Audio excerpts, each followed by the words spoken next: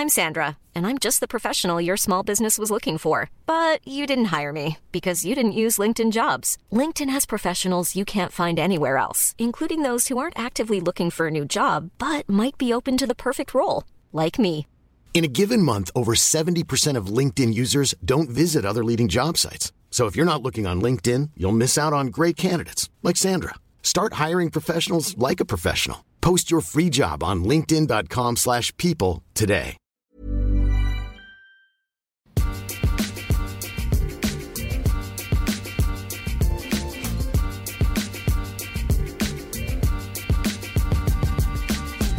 Hello and welcome back to the FPL Roundtable Podcast. I'm your host, Kevin DeVries. And as always, I'm Kevin's PIC, Rob Langevin. And on this podcast, we'll be bringing you weekly updates from the world of fantasy soccer. On today's episode, we'll be discussing players we prefer for the rest of the year, price changes, who to start and sit, and the players that we've brought in or out of our squads this week. All right, well, we're going to get to the segment later on players we prefer for the rest of the year, so we're just going to start right up front with price changes. I think there are really a couple interesting ones that are players you probably want to buy in before they go up. Starting for me with Gini Wijnaldum. This is not A-level analysis. He just scored 4 goals last week for Newcastle, so obviously he's a player on the rise, hence his price going up. But you're not buying him to score 4 goals a week. It's obviously a super small sample size, but the thing that impressed me more was how much of the play revolved around him. Kind of in that role that we see Silva with for City or Eriksen with Tottenham, where if they're scoring goals, it's probably going through a player. And I think that's where Wijnaldum's value is really going to come from throughout the year. I think anything below 7.0 is absolutely worth it for him. Once he gets above that, start asking questions. But they have a really good matchup this week against Sunderland, who did look impressive in their first match under Big Sam, which I was surprised by. You know, just 4 days of training with Big Sam, and they looked much better at the back. Billy Jones switched to left back, looked like an actual footballer. You know, if I'm going to bash him every week, I have to give him props when he as well. He found out he's left-handed. Oh, wait, I'm left-handed. Whoa! What a late discovery, but hopefully a good one for him. Surprising that Patrick Van Aanholt is frozen out at the moment. I think he is still the best left-back option. Billy Jones did do well. But anyway, Newcastle should do well. Jamie Vardy at 7.0. I guess I'll kind of throw this to you. How much higher can Vardy go before you start questioning it? Or is he what he looks right now, which is the best striker in the Premier League with Aguero out? Well, he does look like the best striker point-wise, points per game, based on his price, and he's giving you a value return over what his price is still per game. You know, my comparison to Vardy is basically what Harry Kane did last year for fantasy teams. You know, he didn't really turn it on until game week 6, or it might have been 5 or 6 last year when he actually became a full-time starter. And basically everybody was like, "Oh, wait a second! It was crazily later than that. November 5th, I think it was. All right, so was his first start. So there you go. So Vardy's way ahead of the game on us. Yeah, so it's basically and he probably started out at the same, you know, price point as Kane last year. So the similarities are eerily similar because of the goal production, price wise, and what he's doing evolve into his fantasy usefulness. If you don't own Jamie Vardy right now, I don't know what's going on with your team. I mean, I probably would. The price differential between the I know we're going to get into this a little bit later with the groupings of price and form and you know return, but how could you not own Jamie Vardy at his current price and be like, you know what, I could probably wait on him for another 0.5 and he'd probably still give me the return that you know, a Lukaku is going to give you, or you know, is he can you honestly tell me right now he's not going to score more goals the rest of the season than Graziano Pelle? I actually can't, because I probably could say he'll probably outscore him by 4. Well, he can create his own chances, which is something Pelle continually struggles with. And that's the one thing that I've been preaching every time on this podcast is Jamie Vardy is one of the best one-on-one players I've seen when he has the ball. He is a speed guy, and he can beat the guy. That is what he is good at, and he's doing it very well. Funnily enough, it's what Berahino was supposed to be. Exactly. And, funny thing is I actually like Berahino for the next coming fixtures. Yeah. I know I like West Brom for the next coming games anyway, but Berahino is starting to come in his own because it's probably getting close to Christmas and he wants the hell out of West Brom again. Yeah, I think that's 3 and 4 with him scoring this weekend, despite being in controversial circumstances. Absolutely, and I know you touched on Jorginho before, and I mean, at his current price, it's 6.9, and his next 5 games, Kev. At Sunderland, home to Stoke. At Bournemouth, home to Leicester. Ooh. Away at Crystal Palace. Well, that's going to be fun. Funny stat. I'll give you 2 funny stats because I'm a giving guy. I'm a people person. Okay? He's now, after the game last week, he's a top 4 scoring midfielder right now. Top 4. With 1 game, he jumped up into the top 4. And in the last calendar year, including all leagues across Europe, he's the top 6 scoring midfielder. How about that? Wow, what a stat from PSV, of course. I mean, I know that the leagues don't intercate well to, because nobody plays. He's done better than Depay. Yeah, exactly. But I'm saying, look at what he's done. Look at the schedule right now. If anybody has one transfer this week or thinking about even not remotely bringing him in to their squad, I mean, he's only still owned in 4% of leagues right now. Yeah. I know everybody waits till the last minute and waits till the Champions Leagues are over, but he's got to be involved in a squad now. Yeah, I followed my own advice this week, and we'll talk more about stuff in our teams, but I dropped Pedro and brought in Gini Wijnaldum as one of my moves. You know what? And jumping ahead, if you want to edit this out later, that is my move this week as well. Oh. So in a complete non-comparison thing that we haven't planned beforehand, we're not bringing you any groundbreaking news for the later portion of the show. We are both doing the same move. Yep. Sorry to kind of rain on your parade, listeners. Maybe that won't be a whole segment. If you guys are here for I want to hear what they want to transfer in this week, that's the only reason I listen to the show. The end. Guess what? We just ruined it for Bye. you. You can turn this off. But don't actually turn it off. No, we actually some really interesting rest of year stuff that is an excellent. Totally. Yeah, totally. We're totally drinking and getting wise on each other and going to drop stupid knowledge on you. Hella knowledge bombs for sure. The other player that I'm bringing in this week, or actually I'm not, but that is an interesting one to buy in before he goes up more. Toby Alderweireld at 5.2. He's a popular one, again, on the rise. Same price as your love child, Craig Dawson, who did get me a clean sheet last week, so nice shout, you. Word. Toby has very quickly helped turn Tottenham into a defensive stalwart. Still level with Arsenal for best defensive record in the league. Still just 7 goals conceded. And they did it last week against a Liverpool side without Eric Dyer, which, as if you listen to this and the EPL Roundtable, I was quite concerned with. I thought he was the reason why our defense had been looking so good. And he does contribute a lot in that way, but Moussa Dembele stepped up in a big way. And the pairing of Toby and Jan Vertonghen, I keep saying it's top 5. It's time to start having that conversation if it's the best partnership in the Premier League right now. I think the answer is no to that question, but it's time that we start asking it and looking at it a little bit deeper, considering the Arsenal duo hasn't been as stellar. Same defensive record, but they've been mixing in Gabriel and stuff. Not a huge fan of that. Man City, you don't know really where they're going to end up with that. We saw Mongola start in the Champions League today. So are they going to switch it, have Otamendi and company in Premier League? That time will tell.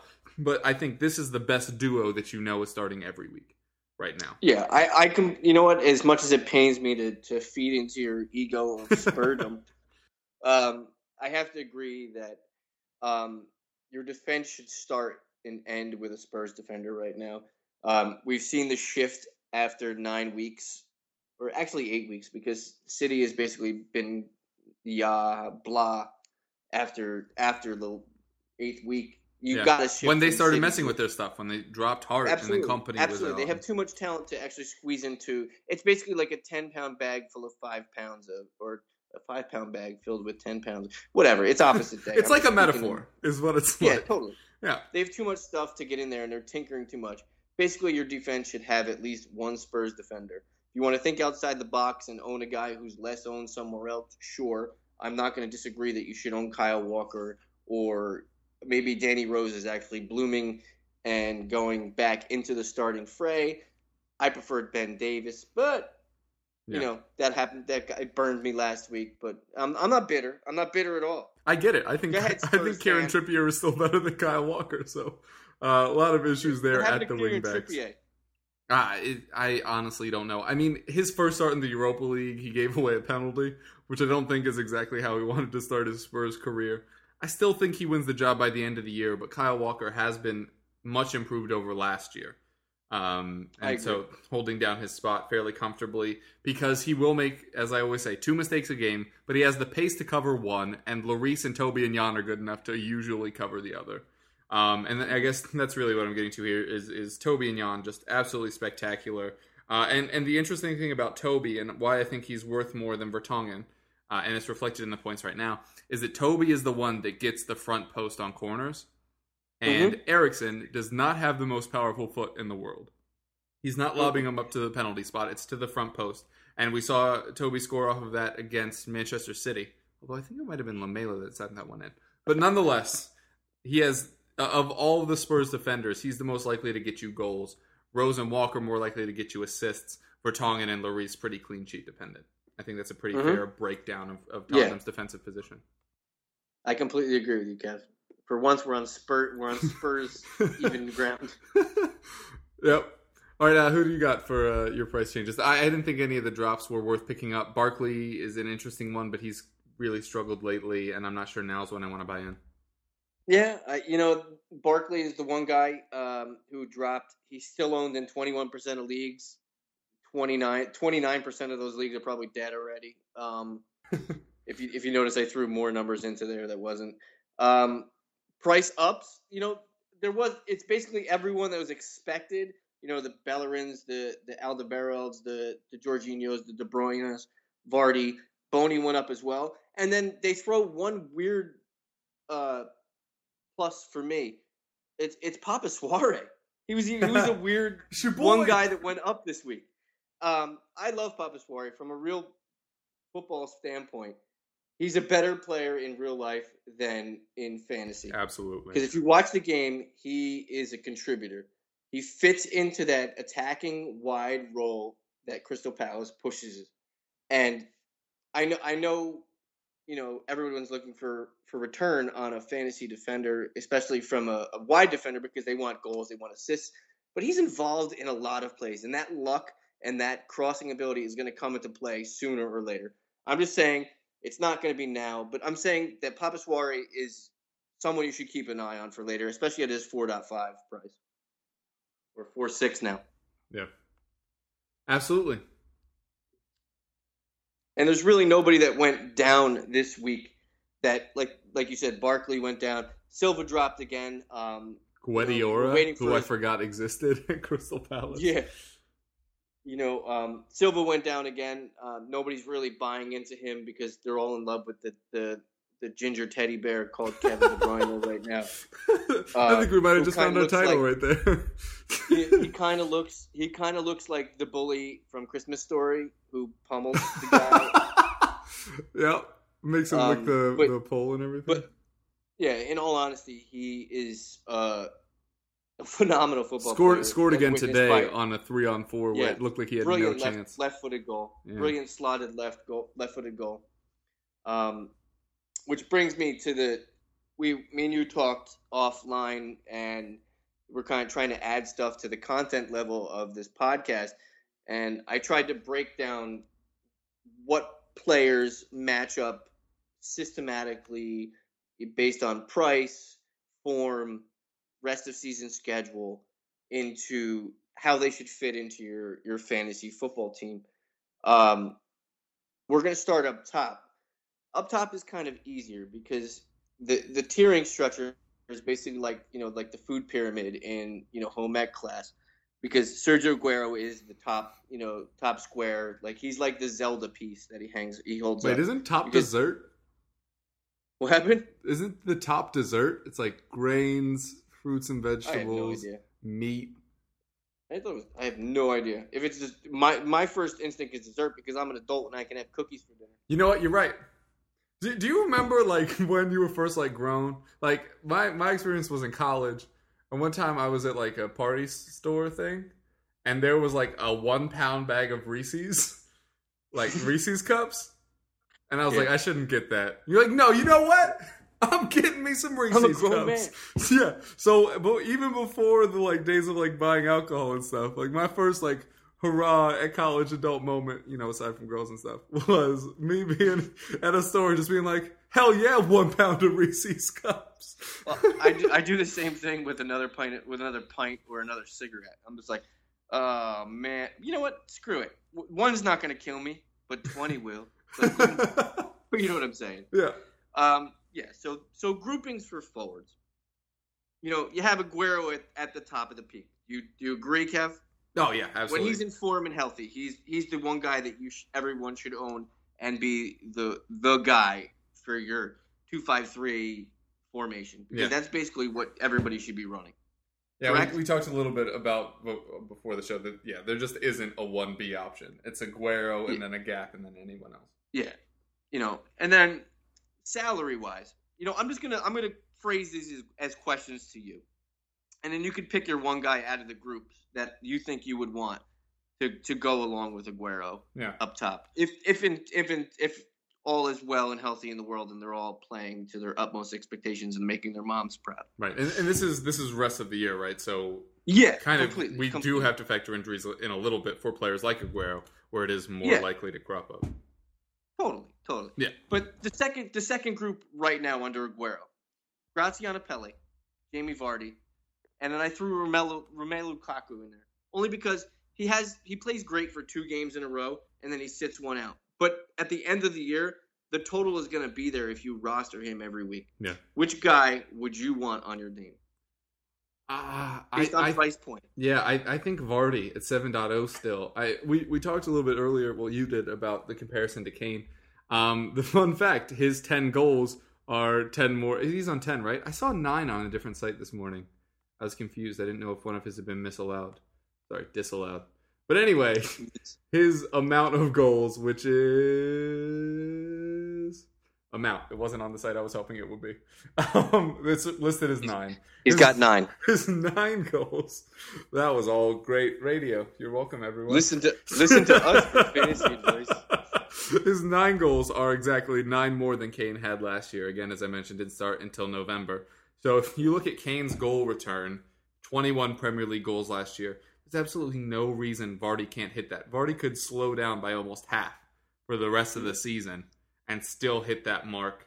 And unlike Kane, who we are seeing struggling a little bit this year with some service issues, then the confidence goes, then he's missing chances, which is much like what happened with Soldado, which is an omen I don't want to foretell. You mentioned earlier, Vardy creates his own chances. And I think that with the threat of Mahrez, assuming that he actually starts going forward, looking at you, Claudio Ranieri, and Schlupp on the other side, they have enough attacking options that Vardy is usually going to just have one guy, at most 2 guys on him, and neither of those guys have the pace to keep up with him. So I think Vardy will continue to create his chances. Like you said, Lukaku, he's probably going to hit 15 this year, but he's going to be a frustrating out. There are going to be these stretches where just nothing's happening. And I say that like he's not just on a 1 match streak of not scoring. But he hasn't looked as good over the past 3. 4 ago, I think, is when he scored his 2 goals and looked very good. But it's going to come and go. I feel like Vardy at 7.0, I have him at 6.6 is when I picked him up. So just riding throughout the year on that and knowing that I'm just not gonna take him out for the rest of the season unless there's some horrendous injury that's longer than a month. So yeah, I think Vardy rest of year among the group of Vardy, Pelle, or Lukaku, who I'm sticking with. We've talked about Pelle. I'm a known Pelle hater. I'm sorry. He'll score his goals. I just hate how dependent he is, specifically on Sadio Mane, who is not a picture of health himself. I agree that he is not the same player when Mane is not in the lineup. And I know I made the comparison to Harry Kane last year. I think, you know what, I'm going to throw this out there. I think Jamie Vardy is more like Charlie Austin.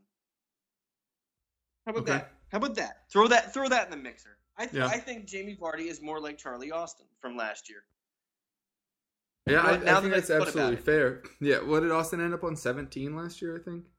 17, and he had 21 all comps.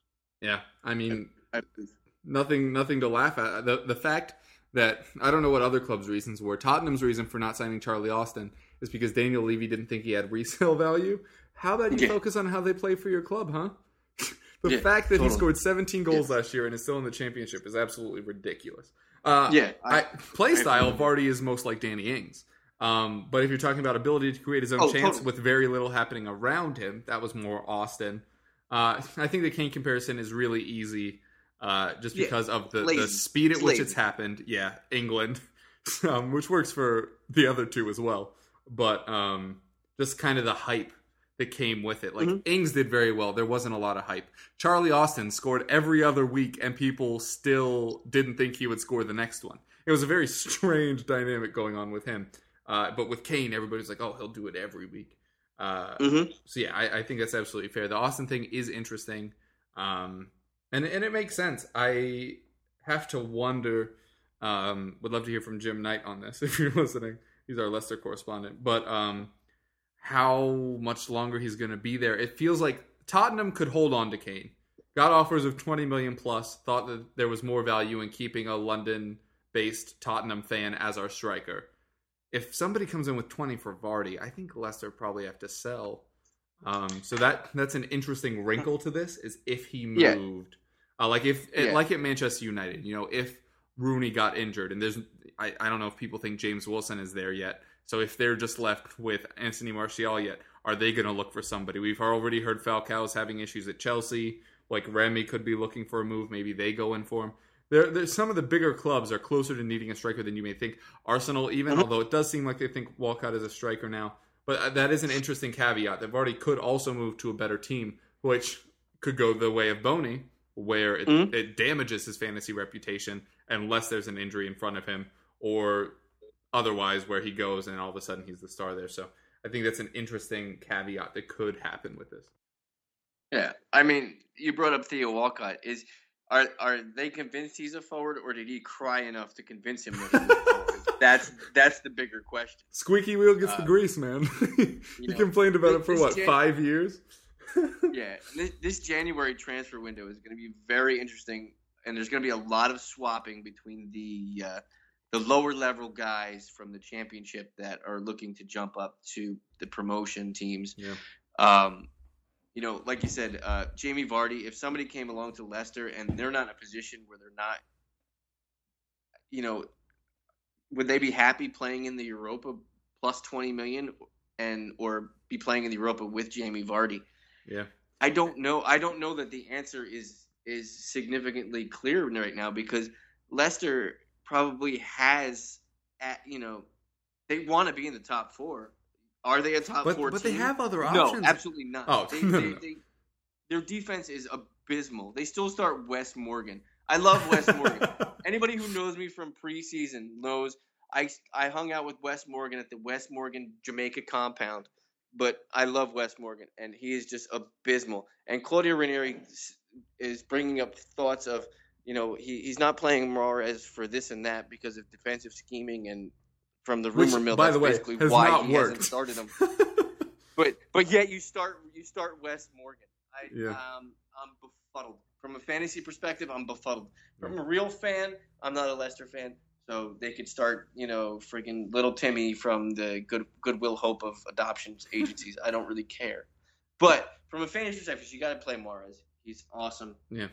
Please, Claudio. Thank you. Also, kind of relevant towards are Leicester willing to sell? Leicester approached clubs this summer to sell Mahrez for 6 to 8 million. And people didn't do it. Tottenham being one of them. And not to keep bringing it back to Tottenham, but I always do. You're welcome. Surprise! Talk about a club with a struggling striker that could be in the market in January.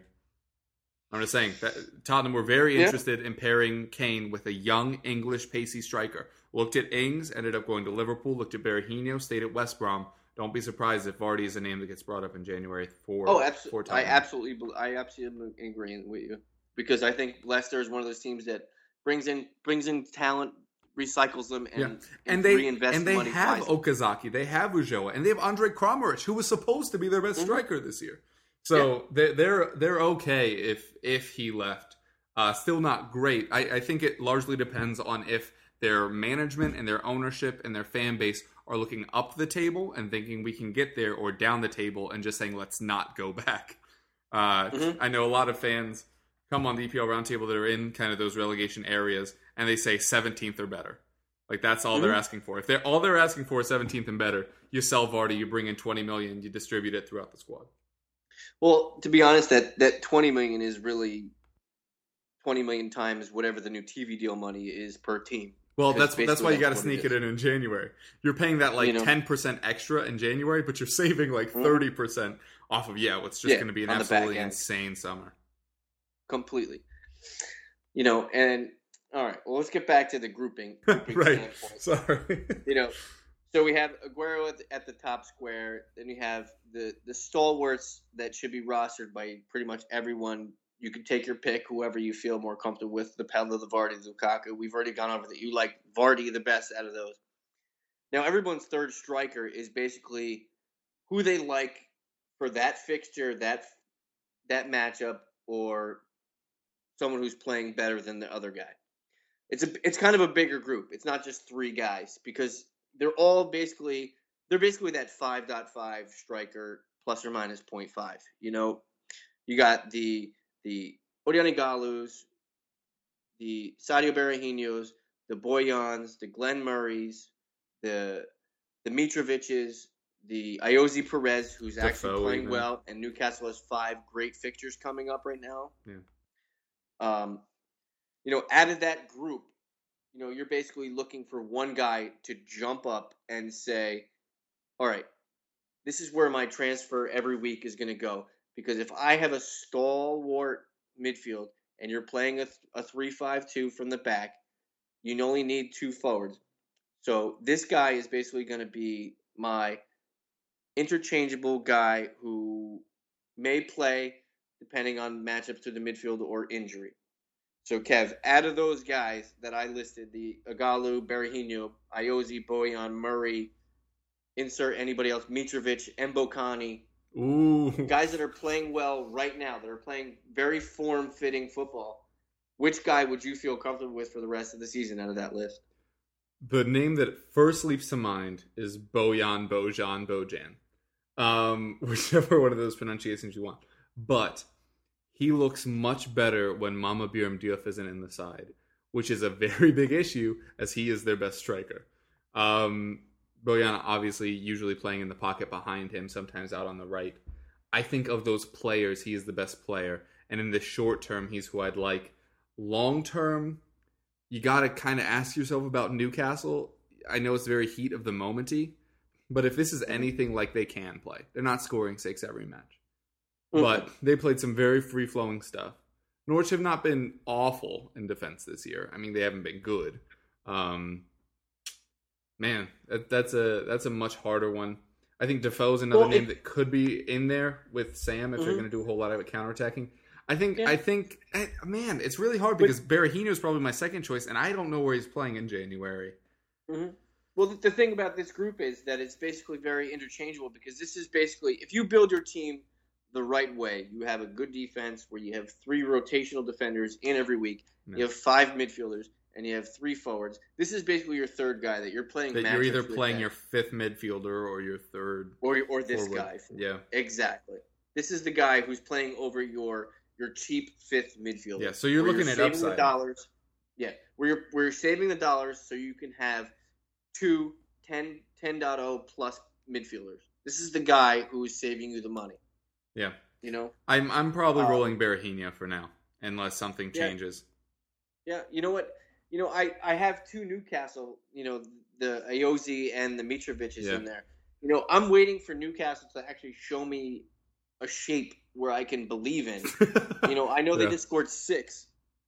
But are they going to – they're not – there's no way in in bloody hell that they're going to do that every week. I'm just looking at who's going to get the minutes up top, because Mitrovic has shown that he could be that guy when he's proved to not be red carded and actually get minutes. And we knew he would be. He has that size that's kind of a prerequisite for a newcomer. Yeah, exactly. And Ayoze showed it last year in dribs and drabs that he could be a fantasy asset based on his price point, and now he's doing it well now for the last 3-4 games.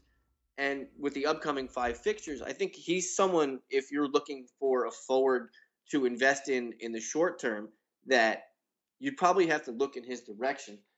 Out of the guys that I listed, I'm probably either leaning towards who you said, Bojan, or probably in one of the Newcastle guys, only because of their ownership rate. Their ownership rate is so low compared to what everyone else is rostering. Yeah. Everyone's investing in 3 medium forwards with the Pellas, Lukaku's, and the Vardys, or some kind of pairing of the 3, that you may hit better owning a guy who is owned less than running with 3 guys who are owned medium. Yeah, Bojan at just 1.7 to your point. All right, well, let's move on to midfielders, Kev. Yeah. Midfielders is kind of where you're building your team. The pairings are more, pronounced here. You have your expensive, you have your sort of expensive, you have your expensive, then you have your not so expensive, then you have your I'm saving money. Yeah. It basically need one guy from each group of this. The top group, De Bruyne, Sanchez, Silva. There's no right answer of you to pick one guy here, because honestly, you should own 2. Yeah. If you're saving money up top and going cheap on a third defender, like we just said, and owning one of the 6.0 or less strikers, there's no reason that you should not own a De Bruyne or a Sanchez on your team. Those should be your first 2 insertions. If you're starting a wild card right now, De Bruyne and Sanchez are probably my first 2 insertions into my midfield. No questions asked, not even asked to fill anything else out, because you can fill in later with the second or third tier. I absolutely do. And I know there are people that are probably hearing that question and saying that's the obvious choice because you wouldn't own Silva and De Bruyne. I think you absolutely can own both of them. Obviously, Silva out for another week and a half to maybe 2 weeks with injury. But that I'm so America. That attack can absolutely carry 2 creators. And you'll just be racking up extra points because they'll all be creating for one another. Even though De Bruyne has been excellent, when Silva comes back, he will be the lead guy in the middle of the pitch again. De Bruyne will. This is going to sound crazy, but De Bruyne will be scoring more than he's creating at the moment, because Silva will be the one playing a little bit further back. De Bruyne probably cutting in, kind of doing what Sterling's doing right now. So yeah, I think you can absolutely own both Silva and De Bruyne once they're all fit. I can't add Alexis Sanchez. Unfortunately, I am in a couple of Spurs leagues where it's verboten. But obviously a great player. And if you're looking at, which attacks do I want players from, you probably want to get people in from Arsenal. Right now, the 4 best attacks with a multitude of stats. This isn't just goals scored, but City, Leicester, West Ham, Arsenal, Southampton, United is your top group. So I think getting one from both City and Arsenal off the top is excellent. And while he's starting in that 10 role, I think De Bruyne does have a little more value, but obviously ownable regardless of when Silva comes back. All right, and then you go basically to the second group of that, which is you either need 1 from this group or 2 from the next group. Which there's no wrong answer here, only because I lump them in by what we've seen in the last few weeks and what they could be by the end of the season. These 3 guys are Mesut Ozil, Mane, and Payet. Yeah. You don't need to take 1 here because you can take 2 from the next group, which isn't a bad thing because the next group is pretty freaking stellar. I think Payet is a must-own, though. Who is? I think Payet is a must-own. I think he's easily... I absolutely agree with you. But then that means you only get 1 from the next group, and the next group is even better. Yeah. Because I haven't even listed Mahrez or others. Yeah. Ozil to me is a good wild card to think about even having on your team. Ozil to me is, if from the first group you take De Bruyne and Silva and you don't take Sanchez. If you don't own Sanchez, I think you have to own Ozil. If you don't own Sanchez, you could probably go otherwise. But if you own Sanchez, you could definitely go otherwise, if that makes any sense. Because it sounded like you don't have to have both of them, right? Absolutely not. If you own one, you don't need to own the other. I would probably lean on the side of, if you own Sanchez, you don't need to own Ozil. If you own Ozil, go De Bruyne and Silva, and you're set. Yeah, good for you. Okay. Now the third group that I just mentioned is the tough one, because all three guys are good, cheap, and performing. They are Yohan Cabaye, Jorginho, and Mahrez. Yeah. It's probably the toughest group based on price, form, rest of season, to actually have to pick one of the three. Because, like I said, I lumped them in accordance with the previous group because they're kind of a wild card. You don't have to own a Mane or a Payet, but you should own a Payet. But at what expense of one of the players of the three I just listed? Yeah, I think Cabaye is, if you're in a trade league or a draft league, I think you need to trade Cabaye right now, because he is riding off of 3 penalties. And that's where a lot of his points are coming from. And I don't think that's a thing you want to count on for your fantasy points. If you're looking for somewhere between 3 to 5 points every week, like if you're already really comfortable with your team, but you have some like risky guys that can get you a lot of points, Cabaye is a really good anchor to that staff, if you will, where he's going to get you points every week. I obviously love the upside of Mahrez. The playing time concerns me now, and this is why in the preseason we all warned on Leicester players a little bit. And a lot of people took a lot of hate for that early on in the season because of how well they performed. But this is what we knew would happen with Claudio Ranieri coming in. He's not nicknamed the Tinkerer for nothing. He's going to mess with your crap all season. Who was the third one? Jorginho. Ooh, Genie Cabaye or Mahrez. You know what? This is why I'm fine taking Payet, because I think Mahrez at the price I have him at 6'2". What is he on now? Is he still around there? He is. He's 6'5". 6'5". Oof. Man, 6'5" is a lot for a player you're not sure is starting. But anyway, all these questions is why I'm fine owning Payet. I want to see more from Newcastle first. I do think he's the main creator in that team, and so you're going to have guaranteed points. But we haven't seen it other than 1 week where he scored 4 goals. Yeah, I mean, so those question marks are enough to keep me away from those, knowing I can get Payet and a cheaper option. I have Mahrez at 6'2" as my cheapest midfielder. I have AU in there, who has about a week or two to prove it to me that this Swansea team can get it going again. But yeah, that's why I'm taking Payet, is because there are question marks with all of them. Cabaye, I love watching. It's great having him back in the Premier League, and he really makes that Crystal Palace side turn over. But he does it from further back on the pitch. I'm sure people are annoyed at this point, but very Luka Modric-esque. You aren't going to look at the score sheet and see a lot of assists from him, unfortunately. He's going to have very key passes that lead to the assists, but he's not getting them himself. So in the official game, his points right now are largely coming just from those penalties, and you can't really count on that throughout a season. Unfortunately. I mean, right now he has 4 goals. I think 3 of them are penalties, just 1 assist. Crystal Palace don't get a lot of clean sheets, so you're not getting those like extra bonus points every now and again. I don't know. Anyway, that's why I take Payet. All right. Well, it's a tough decision through the midfield, and I've heard everybody this past week. This is the week that I've actually paid attention to people preaching about their roster formations. I normally don't, and everyone's preaching that they're going 3-5-2, and I don't do that every week. It's based on injury and how my roster fills out and the like. But midfield seems like this year is where the points are to me. It seems like it's steadily available there.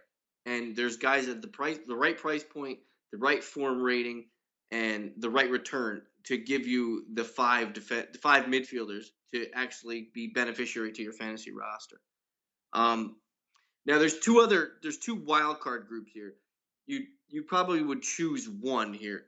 I lumped them into groups of 3. You could probably group them into one group of 6. You'd probably have one of these guys. These are guys that you'd probably own, not everybody would own, or you feel confident in them for some reason. Maybe they used to babysit you as a kid. I have no idea. That group is it's pretty consistent guys that are owned universally. How about Juan Mata, Coutinho, Barkley, AU, Tadic, and Eriksen. Ooh, Eriksen. No, okay, I'm not going to do that. I think, and this has getting burned by him last year, and my gross underestimation of how effective Southampton can be just because I don't like them. Dusan Tadic is absolutely worth his price right now. And he has the most successful crosses this year, which is a very strange stat for a player that you usually think of kind of as that creative player, like in the mold of all the players we've been talking about today. I think Tadic is definitely worth it. A sneaky one right now, and it's much less sneaky, but it was sneaky last week when I picked him up in my draft league. Ander Herrera is an incredible footballer. And if he plays, he's going to get you a lot of points. But out of that group, I'm probably leaning Tadic. Eriksen is interesting. Already mentioned his lack of strength off of corners. And he keeps hitting the first man, which was a weird issue that Van der Vaart developed when he was at Tottenham as well. Lamela might start taking those, which immediately saps like 15% of Eriksen's value, which is from dead balls. Obviously, it's taking the free kicks and is excellent from there. But yeah, so that's why I'm not so much on Eriksen. I was high on Coutinho coming into this year. Maybe I will be again, but I want to see what Jurgen Klopp does a bit more. Juan Mata, I have PTSD from last season when he started like every third match. Yeah. Out of that group, I'm like you. I was high on Coutinho coming into this year, and in draft leagues and auction leagues, I was all over him. I thought he was going to come into this year. This is going to be his year to flourish. He was going to be the free kick guy. He's basically what we've seen out of Willian the last few weeks. Yeah. That's basically what I thought Coutinho was going to be. And I didn't add Willian to this, but he should be added to this group because if all things stay the same and Eden Hazard keeps crying and asking his agent for advice, yeah, that's nuts. Yeah. Willian is basically going to be a star at Chelsea. Whether people agree with me or not, he's going to. Whether you watch the Brazil games or you watch the Championship League games, he has the goods. He just needs the place on the pitch to do it. So the last group of midfielders, we've gone through that's 4 groups so far we've gone through. The last group is basically the super wild card. This is the guy where you're saving money and using it so you can have that cheap, that secondary 10-plus midfielder. This could be anybody on anybody's midfield radar. It could be, the Redmonds, the Hoolahans, the Arnautovic's. Dele Alli. Basically anybody. Exactly, Dele Alli. Anybody. From this moment on to the end of the season, and I actually had Ander Herrera lumped into this. I know his price point isn't the same as everyone else's. It really is a shame how high it is. Yeah. Yeah, because he's on United, and he played decently today, today in the Champions League game. But who's your one wild card? We're going off script here for Kevin. Give me one guy that is under 6.5 that you would feel comfortable with rostering for the rest of the year that isn't owned universally. Okay, this is from my article I was writing tomorrow. I was already kind of looking at this, so I'm not as unprepared as it sounded like I could have been. And this is really gambly, but Johnny Howson from Norwich. We talked last week about the Norwich guys. This midfield functions well. Even last week, they got whooped 6-2, but the midfielders still got some points, especially in ancillary leagues, not as much in the official game. But Johnny Howson has started, I think, 285 out of 290 possible minutes. I think that's what the stat was. He's only missed 5 minutes this whole season. He's created a chance every match this season. And, Redmond, you assume, is going to continue starting there. We saw your boy at the weekend, Mbokani, Lamborghini Dia Mercy. My chick, she's so thirsty. Lord of mercy. Lord of mercy. Lord have Dia Mercy. But this is a player that is very underrated, will get the starts, has every chance to really impress. He's, like I said, 4.9 price-wise, 0.1% owned. My numbers were way off. 805 of a possible 810 minutes, creating 1.5 chances per match. I think that's a very sneaky one at 4.9. Dele Alli, I would have been all for about an hour ago. But news coming through as we do this is that Ryan Mason is back in fit, which convolutes that midfield even more with Dembele having just improved. We went from last week only having 2 fit central midfielders to now having to deal with 4 with Dyer, Ali, Dembele, and Mason. Going to get worse next week when Bentaleb gets back. Mm-hmm. I love Dele Alli. I think he's a great player. Great young player. Will get you fantasy points. I'm just not sure about the starting time. But anyway, so yeah, for a really, really low-key, high-risk, high-reward one, I think Johnny Howson is an interesting look. Yeah, my guy on the I'm just going to throw all my chips on the table and gamble is Manuel Lanzini. Yeah, from West Ham. I like West Ham's schedule. They're very. Moses, by the way, is very cheap still for no reason. Cheap. Absolutely. West Ham's schedule was very heavy in the front, and it's kind of coasting through the middle after Christmas, and then it gets a few sketchy matchups towards the end, and then they coast again. West Ham's a team that plays to form very well when they're in a groove. Things that I've noticed over the play with the players that they have. Manuel Lanzini is finding himself in a full 90 position every week.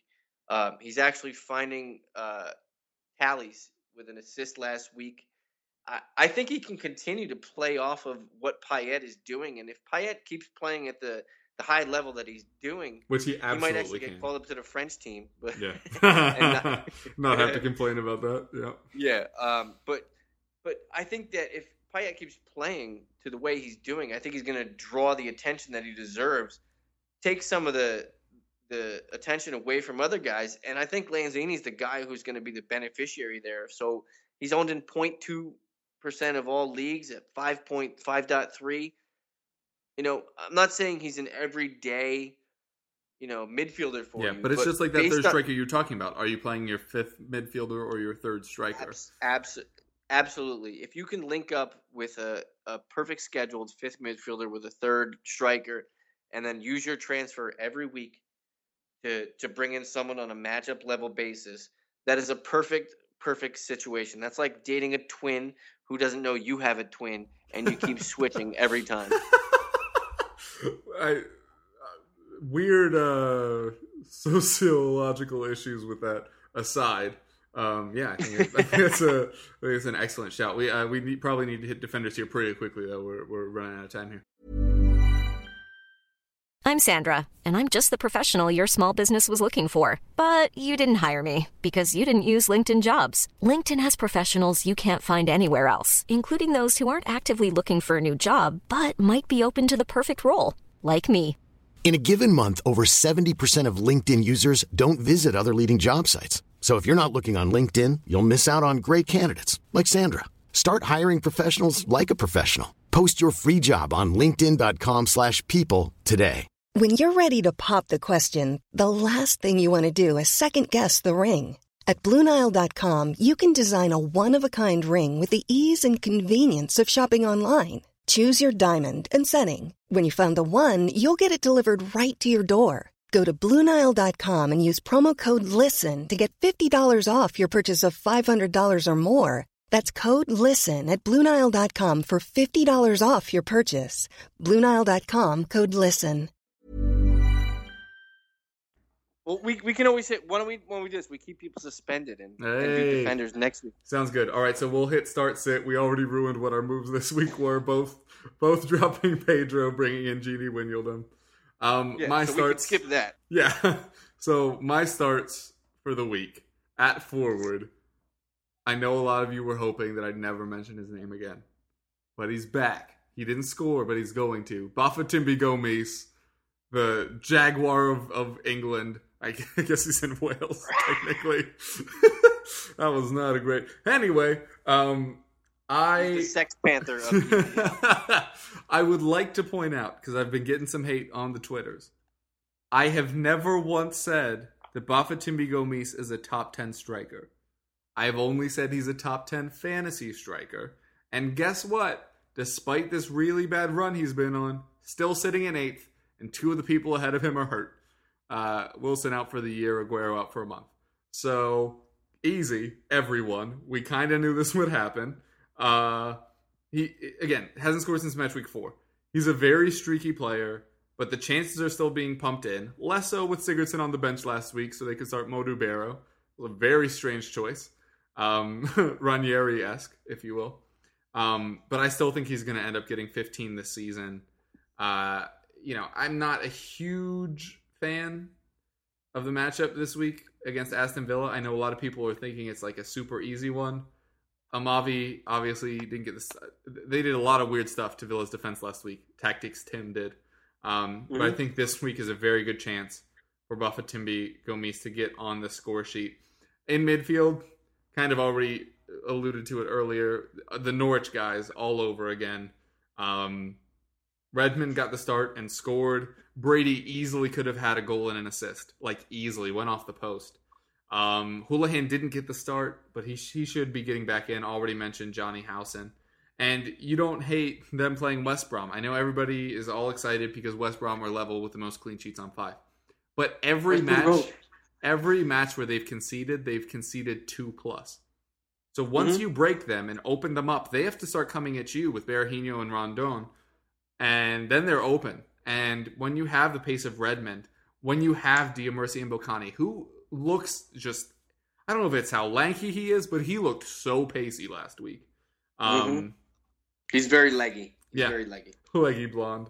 That's a Flight of the Conchords reference. Okay. Anyway, like I mentioned before with Howson, the chances he's creating 1.5 per match. You got to imagine there's a higher chance that those end up in the net with Mbokani up front. So I like the Norwich midfielders. Defense, already mentioned. All of the Tottenham defenders. Alderweireld, Dyer, Davis, Rose, all at 5.2, as is Kyle Walker. Vertonghen at 5.5. I think Vertonghen's the least ownable of the lot, and it's not his price. But anyway, I think all of them are ownable. Eric Dyer is a great selection. I know I talked about him, 3 weeks ago maybe now?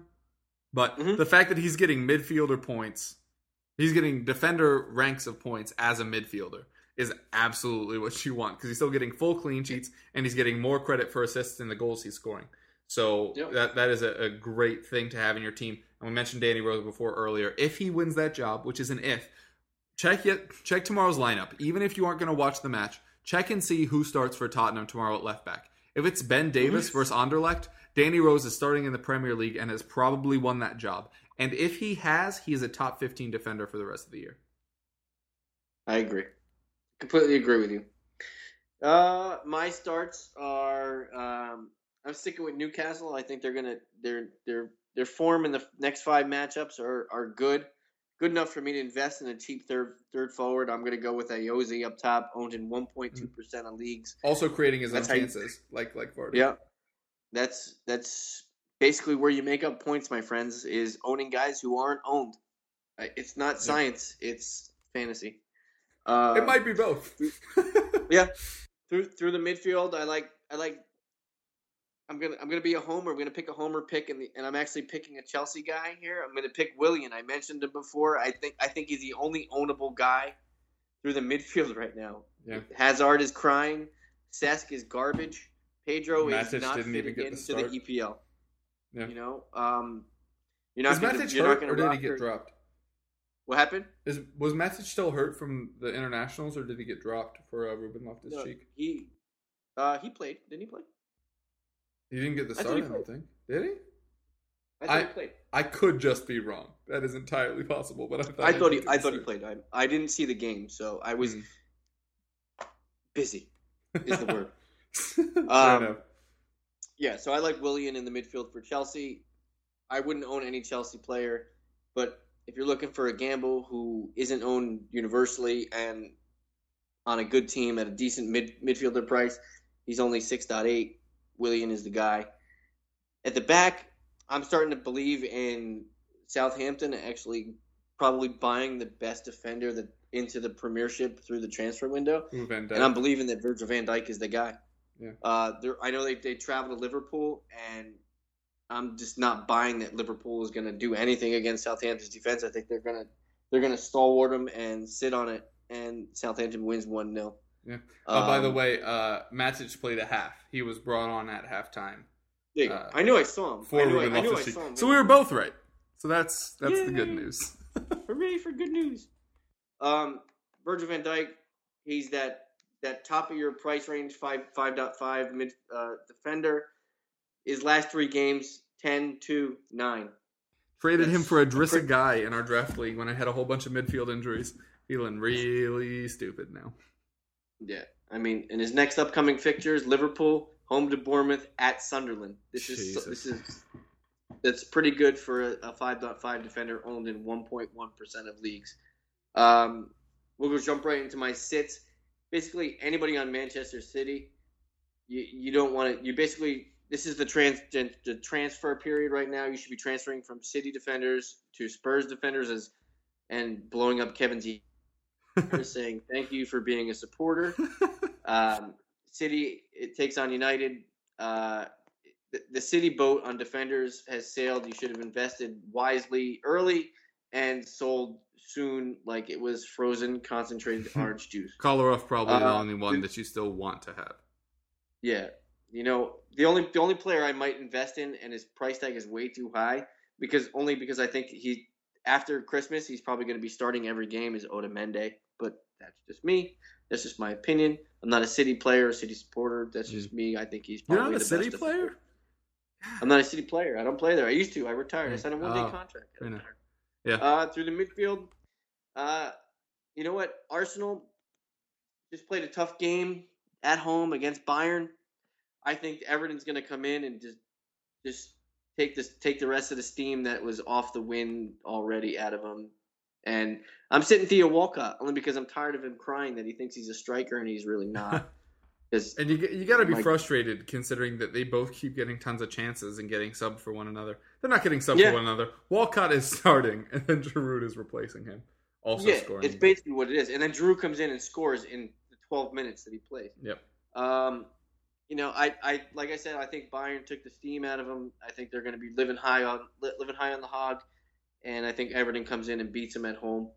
Up top, you know what? There's not many forward sits this week. You know, that's interesting because there are a lot of like level matchups this week. Yeah, totally. And which we had a lot last week as well. But like Liverpool, Southampton are both in the same area. United, City, Sunderland, Newcastle, Everton, Arsenal. Yeah. Sunderland, Newcastle, are Norwich, close together. West Brom, Palace, Leicester.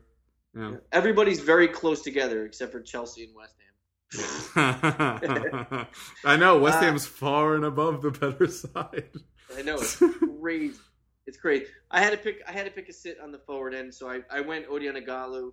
Yeah. You know, everybody. Which is hard to say at that price point, but yeah, it's hard to be like replace him. That's why I started Iosi. They're basically the same price point, so it's an easy swap. Yeah. I like the matchup better for Iosi. Kev, who do you got? Yeah, for my sits, starting up front, we have Romelu Lukaku. I know that, like I said, his run just ended. 2 shots on target, 1 chance created. He had done every match. Didn't manage to do it last week against United. I don't think he's going to find it against Arsenal. I know that there's this Arsenal coming off a high, and they are, and it was at home, so they've had time to drink with all their friends. Giroud has had time to drink with his mistress. But I'm not convinced by Lukaku right now. Obviously, we haven't seen the best of Barkley recently. I'm not really sure if Aruna Kone is the answer there long-term on the wing. I know Deulofeu has been getting a chance. Aaron Lennon is a shadow of the player he used to be. I don't know. I just don't have a great feeling about Everton right now. So, 8.4 is a lot. I don't love Pella either. That's why I did my swap of bringing in Gini Wijnaldum for Pedro, is because I still have Aguero on my team. I would have had to make 3 moves to drop him last week.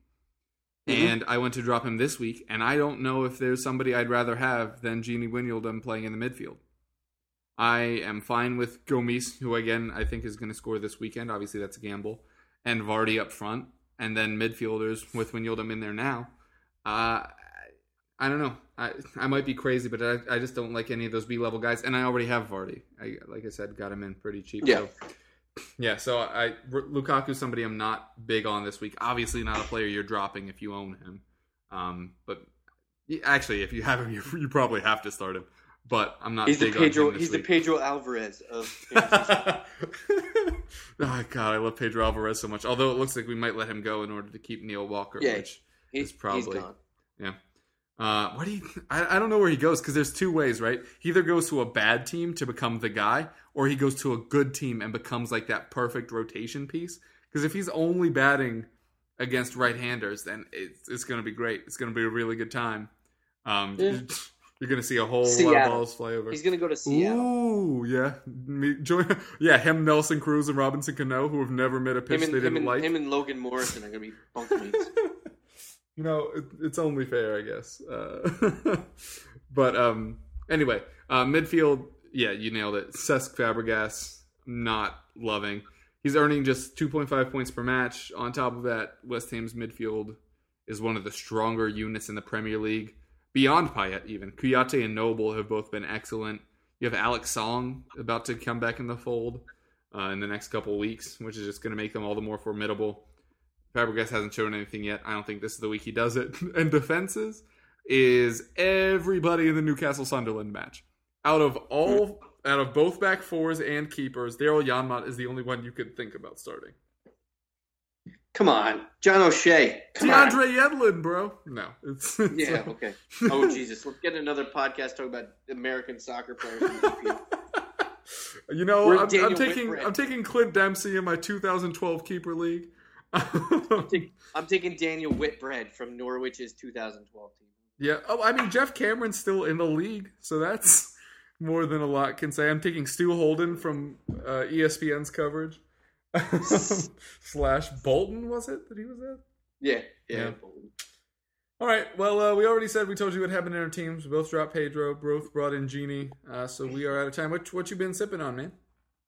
I'm drinking Pabst Blue Ribbon from a can. America's finest. Nice. It's actually from Canada. Yep. Obviously, had a few drinks during the match. Myself, I ran out of things to make old fashions and or bourbon ale 8, so I just went bourbon. Can't go wrong. Just drink it straight. Put it in an IV. That's what I did. I did not put it in an IV. I was gonna snort it. Ended up just drinking it plain. Wow. By plain, I mean so straight. Many memories right now. So many flashbacks of snorting. Oh, hey, college. All right. So anyway, we are out of time. So do you want to tell the nice folks where they can find you? As always, you can find me at soccer.rasball.com, or if you're on the Twitter machine, you can find me at Smokey_Loogie. That's LOOGY. Yeah, and I am at Kevroff on Twitter. You can find my ramblings over on blog.playtoga.com and theeaglespeak.com, and on this podcast, and also the EPL Roundtable podcast, which is up Mondays and Fridays. So with that, we are out of time. We'll be back next week with more drinks and more fantasy advice. See ya.